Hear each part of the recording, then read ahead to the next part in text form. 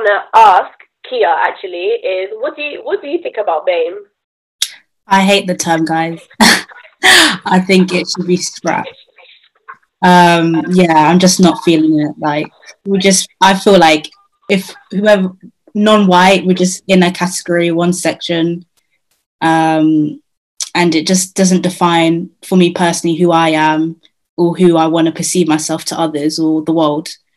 But yeah, it needs to go. What do you guys think could be done? I think looking at culture, because even if we did, like, let's say hypothetically get a box that said Latin American, then the next step would be unpacking that what is underneath Latin American. Exactly. So I feel like culture is a good way to understand everyone's different values.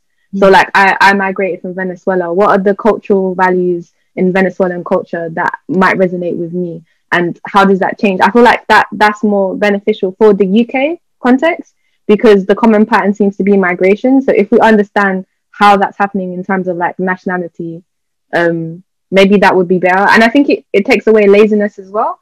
Like, stop looking at me and saying, oh yeah, you're just Latin American. Take the time to memorize Venezuelan because it's a long word and you've never heard it before. Do you know what I mean? Like, we get really lazy sometimes.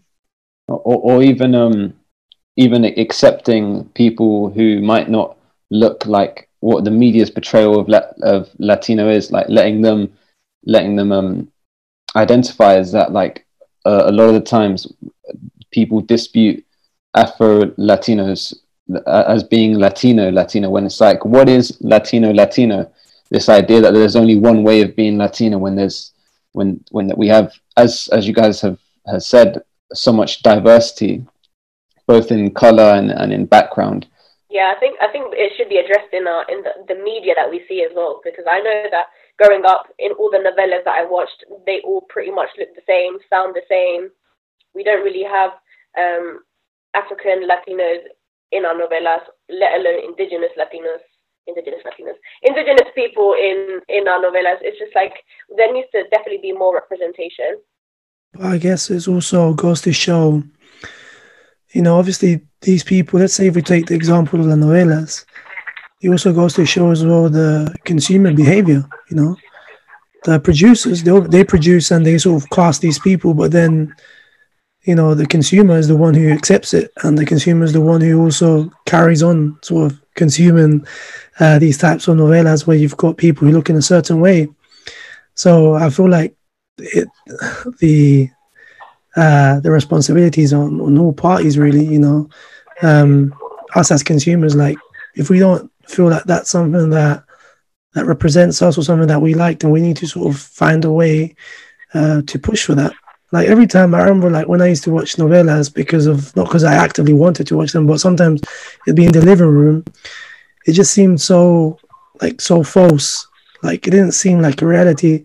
I remember saying to my mom, like, but that's not the reality. Like, all of these women you see, that's not the reality of Ecuador. That's not the reality of Latinas. I don't really see Latinos, the majority, who look like that. And that's not an issue. But if we're saying that this is a Latina novela, that's not the reality. You've got these guys who are like 6'3" and blue eyes. I'm like, I'm not gonna lie, I've not really seen much 6'3" Latinos with blue eyes. There are some, of course, but that's not the reality. And of course, what we watch and what we consume, this affects your culture, right? This affects your culture, and this is what younger people who are still watching novelas with the same themes, with the same actors being casted, they're going to grow up with the same mentality of what seems attractive, of what seems to be, the sort of the thing to be or how to look. So as consumers as well, we also need to have a role, and we also need to sort of think about it ourselves and say, all right, from me consuming this product and from me consuming this, what role am I playing in this? So yeah. I think this is why these digital spaces are so important. If we can try to take and continue to take advantage of them, because in traditional media and traditional production of film, etc., is very monopolized, and I think it's important to bear that in mind.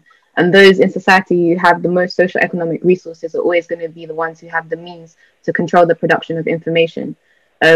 So this digital space that we can navigate where it's new, I think is important to keep that, to maintain these bottom-up approaches and change that perspective on representation. Because I think, yeah, definitely, if we continue to consume the same narratives, we will continue to read the same scripts and perform the same characters, right? But if we change those scripts, then we can create new characters. And it's up to us to do that within the spaces that we're navigating now. Not everyone, like you said, is tall, blonde, blue-eyed. Like most of us do not look like that, and it's great that we do have people that look different. And I think that diversity is great, even within groups.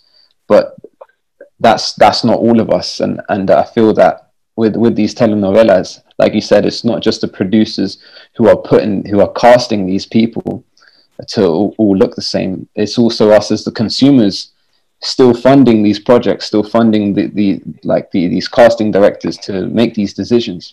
So with people with consumer power, what can we do? Like, what comes to mind for me is definitely supporting businesses, campaigns that endorse diversity, specifically endorsing things that, well, like we're talking about, being more inclusive in what Latin America, Hispanic people look like. I feel like there's always a reason for this, and I'm sorry to just be this critical person, but it's always come down to power. I feel like for me, when I want to understand something, just why is it beneficial to always project this homogenized and sexualized view of Latin American identity and what that kind of conforms to. What's coming into my mind right now is just as a Latina, how have your experiences of this homogenized view tied in with your experiences of being overly or hyperly sexualized? I just wanted to pose that because I feel like that's an experience where this kind of comes in. Who is that benefiting? Who is that benefiting? The pornography industry? Is that benefiting the people who are making a lot of money out of the productions of these novellas? Yeah, I just wanted to pose those questions. Yeah, it's very true. They choose what parts of us they want to project. Yeah, well, I'm not a fan of it. I think over the years, definitely as a teenager, I would say I probably indulged in it a little bit, and it was like, yeah, like I was happy to be like the Latina with the curves and the this and the that, you know. And growing up, I would say more like 17, 18, I started to really notice like how detrimental it was. It was always the first thing that would come up, like, where are you from? And then as soon as I would say, yeah, I'm Colombian, the whole conversation would change. You know, like if I said I was, oh, I'm Indian or I'm Pakistani, people wouldn't move the way they've moved with me. But the dynamic definitely did change. And it's that whole sexualization of like what Latinas are, what they represent, how they behave. And I've seen it definitely among my friends, very much so, like in this new cleaning job that I've been doing. It's like people would say weird stuff to me, like, oh, I'm so surprised you speak English so well. Or it's just like, you would hope so, seeing as I've been here, like the whole education system, you know, or like you look tropical, and it's just like, you know, I'm not like a tropical juice, you know, like I'm just a person. So yeah, it's very like, it can be detrimental. I'm just very glad that I have a mindset of, you know, this doesn't define me, and that's just you're just projecting yourself onto me, and that's fine. It is what it is. I'd rather just have a conversation with you and maybe educate you a little bit that, you know, not all Latinas look the same. We don't all have big breath, big bum. Not every Latina can dance salsa, bachata, or merengue. Like, we're all very different, and we embrace whatever the hell we want to embrace. And you can't just define me as being something just because of my heritage.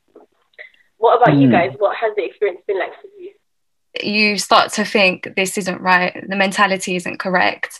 You shouldn't come to me and think that you can joke with me about, oh, you know, I watch Latina porn or things like this. This is not what is deemed acceptable. And then I also think that the over-sexualization of Latin women comes from America. I think America really changed the for women in general. So this is white, black, Asian, Latin women. I think America, the way they've positioned the media, especially music, film, video, everything has been over-sexualized. And the same way that I was going to say that Latin women have been victimized with this, but I also think women in general, women of all race, have been victimized by the over-sexualization of what media has done. And it just so happens that now a lot of people have the wrong perception, the wrong idea, and this is why stereotypes come out of it. So Latin women are freaky, Latin women are curvy, Latin women are feisty, but in the bedroom they're like this. And it's a bit like, whoa.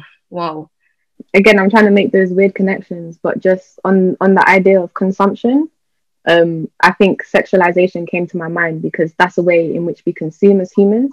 We consume the erotic, and we love the fetishization of the other. And I'm just thinking of Bell Hooks. I can't remember word by word, but she does have a book on eating the other, which I think this came up, this or some of her literature when I was doing my undergraduate.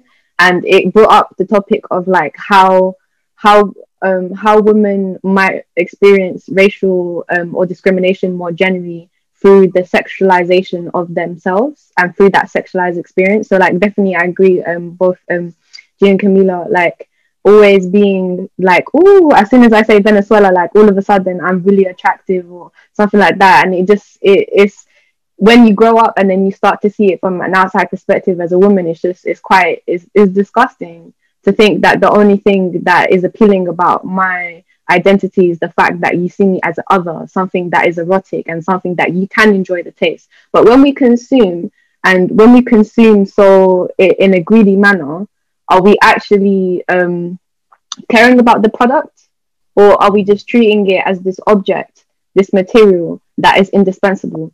So when you apply this kind of value system onto humans and humanity, why does it become so problematic? Then that's why the pornography industry came to my mind, because I was looking at it for my undergraduate as well. And you'd be surprised how much the pornography industry, I can't remember on the top of my head, but they're making money.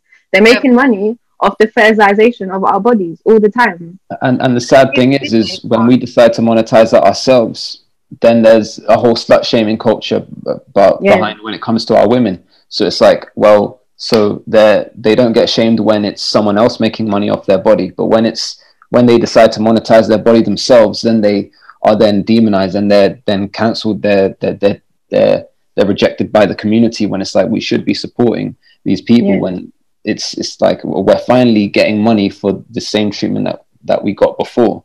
Yeah, we should have autonomy and agency of our bodies, so it doesn't matter how we sexualize. And I hope that if there is slut shaming within your communities and your networks, you call it out, because we shouldn't have any kind of or feel any kind of way. We should be able to sexualize ourselves or dress up modestly. It's up to us.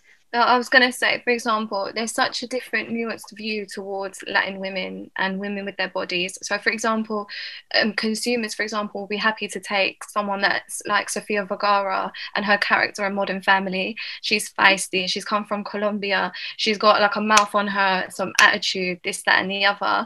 And consumers will happily take that on, even though a lot of Latin people will be a bit like, but she isn't a representation of Latin women in general. But then you have Latin women who do have autonomy over their own bodies, and they will, for example, whether it's in the porn industry, they will happily engage in that idea of Latin women being the feisty women, the domineering woman. In other films as well, it's the same thing. So there's a really nuanced view, because you have people that perpetuate the stereotype, but then you have people that there's not enough people that don't perpetuate that stereotype for people to make their view on Latin women in general. So it's a bit of a difficult one, because I know that there are a lot of stereotypical things that people associate Latino people with, but I just don't see enough of us honing down those stereotypes and saying, no, this isn't it. So do you think it's like down to the performer that they shouldn't take up on that role? When you use that example of Modern Family, do you think that Sophia shouldn't have been like, oh, I'm going to take this role of the stereotypical view of being feisty? Or was it the case of, oh, she's making money, it's a job? Well, I'm fine. Do you know what it is? I'm fine with that whole idea. Myself, I don't have too much of an issue with it, because I get it. I fully understand that notion or that stereotype, but I feel like we just need more representation of other women. What about the studious Latina girl?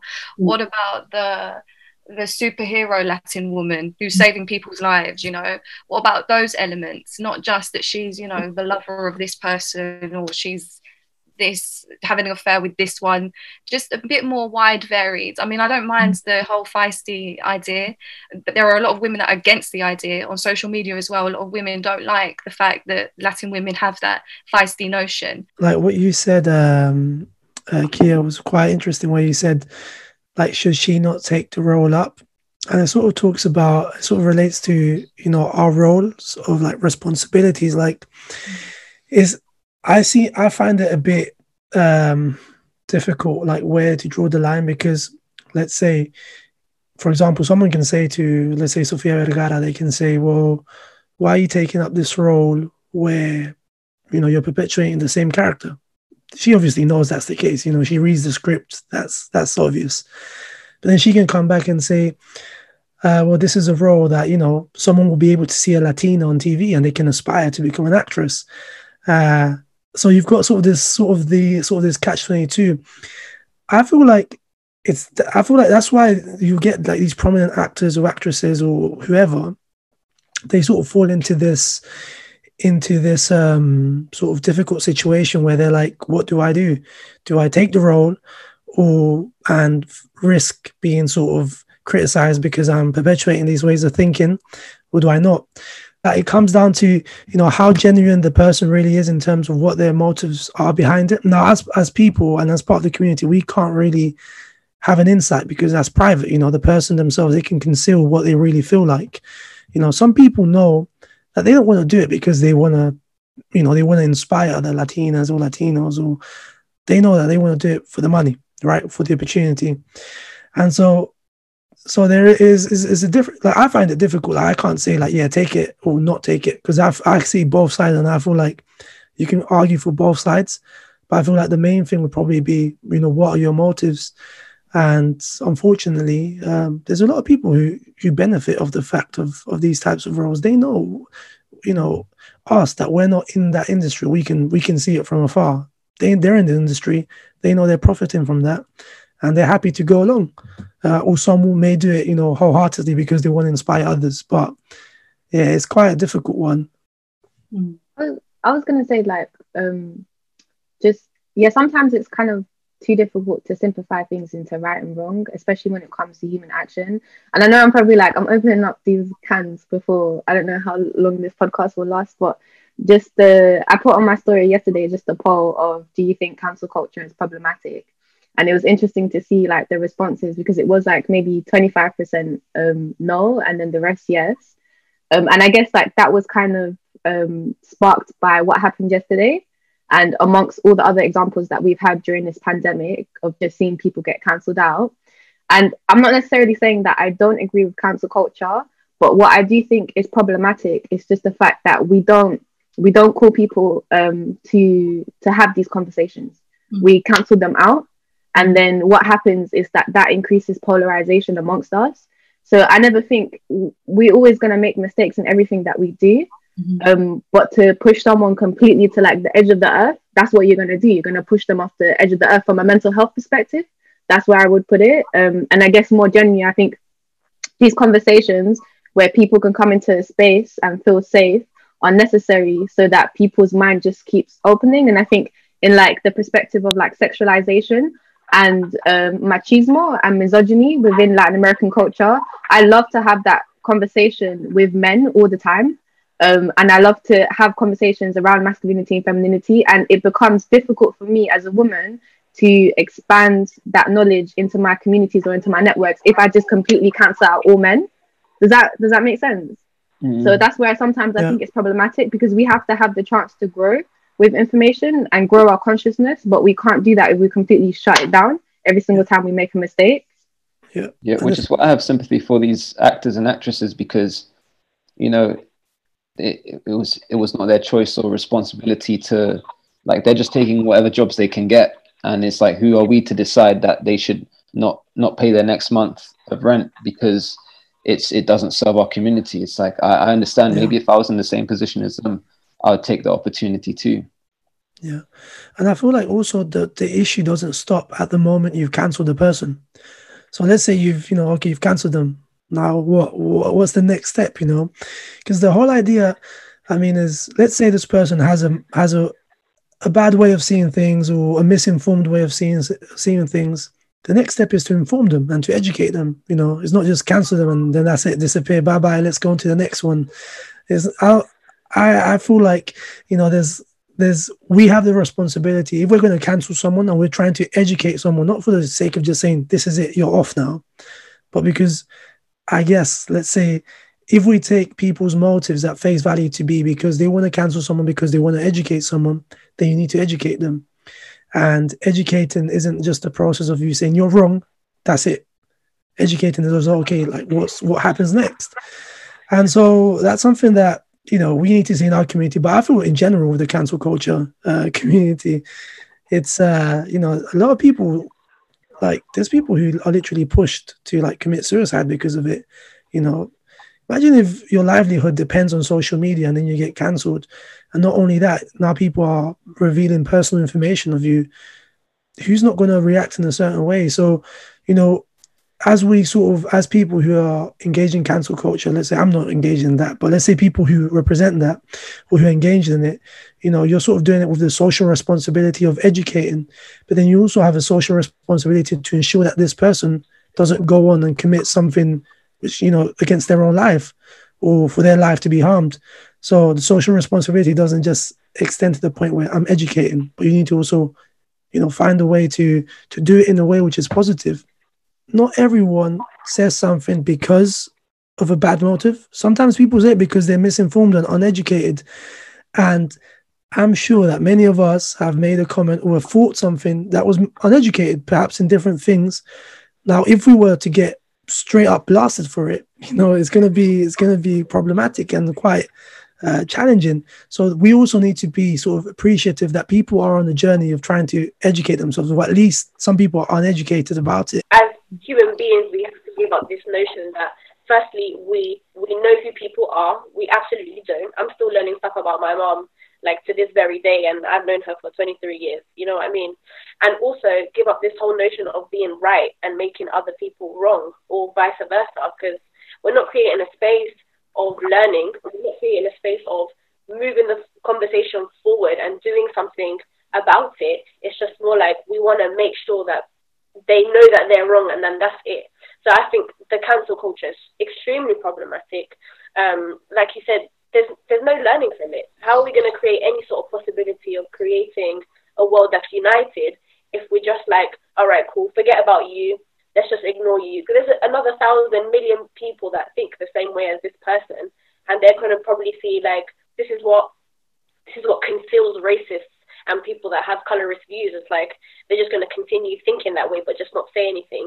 And I love it when people say like, I'd rather know who the racist is, and for them to be racist out loud than be secretive about it. And you know, like, because it's just at least you're open about it. Do you know what I mean? It's a binary way of thinking, isn't it? I think like what you said, Diego, at one point was just like looking at the humanity and looking at what brings us together. Just because the reason why I felt like that was problematic, or social media is becoming quite problematic in this time right now, is because of the polarization that's happening in society, just the separation that we're seeing. Well, who does that destabilization favor? Because it doesn't favor us. It favors the people who already have their hands on power. So in order for us to change that balance, we have to find unity in our commonality and in our common experiences, despite our differences. Yeah.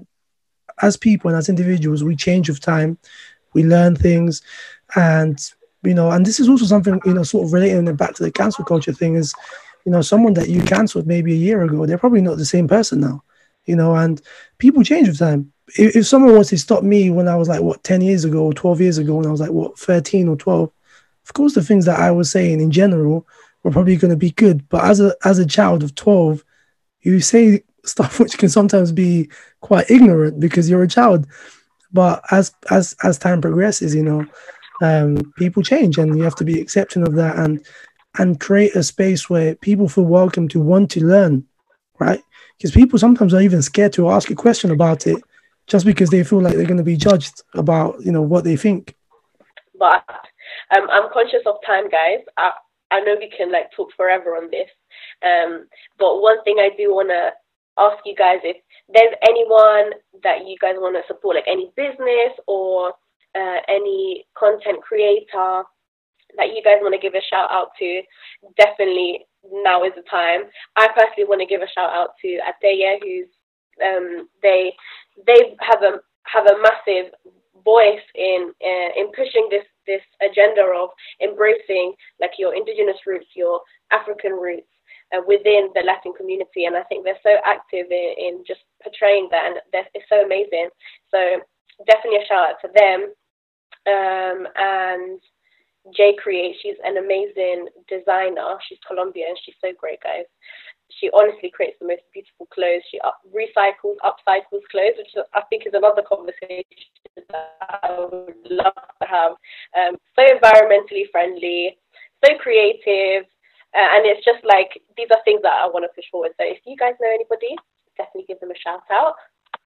No, I mean, I just want to sort of say, like, it's great that, you know, there's a lot of platforms like yours, Camilla, with Kia, and many of the ones that are online, you know. And I just hope everyone keeps on pushing with one thing in mind, which is to actually create something with value rather than, you know, who gets the most clout or who's the most followed. The reality is you're still going to get people like that, right?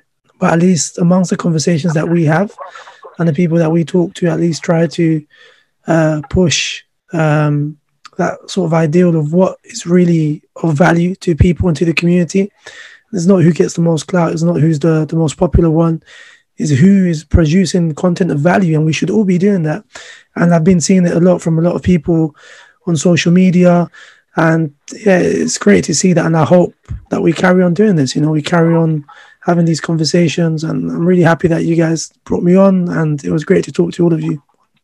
Oh, and Diego, I would say I want to big you up as well for creating the first platform for British Latinos. I think what you've done is so cool. If you could just briefly talk about it. Yeah, thank you, Camilla. Yeah, so anyone who wants to, like, basically we started up a mentoring program, which is for free, so an educational mentoring program.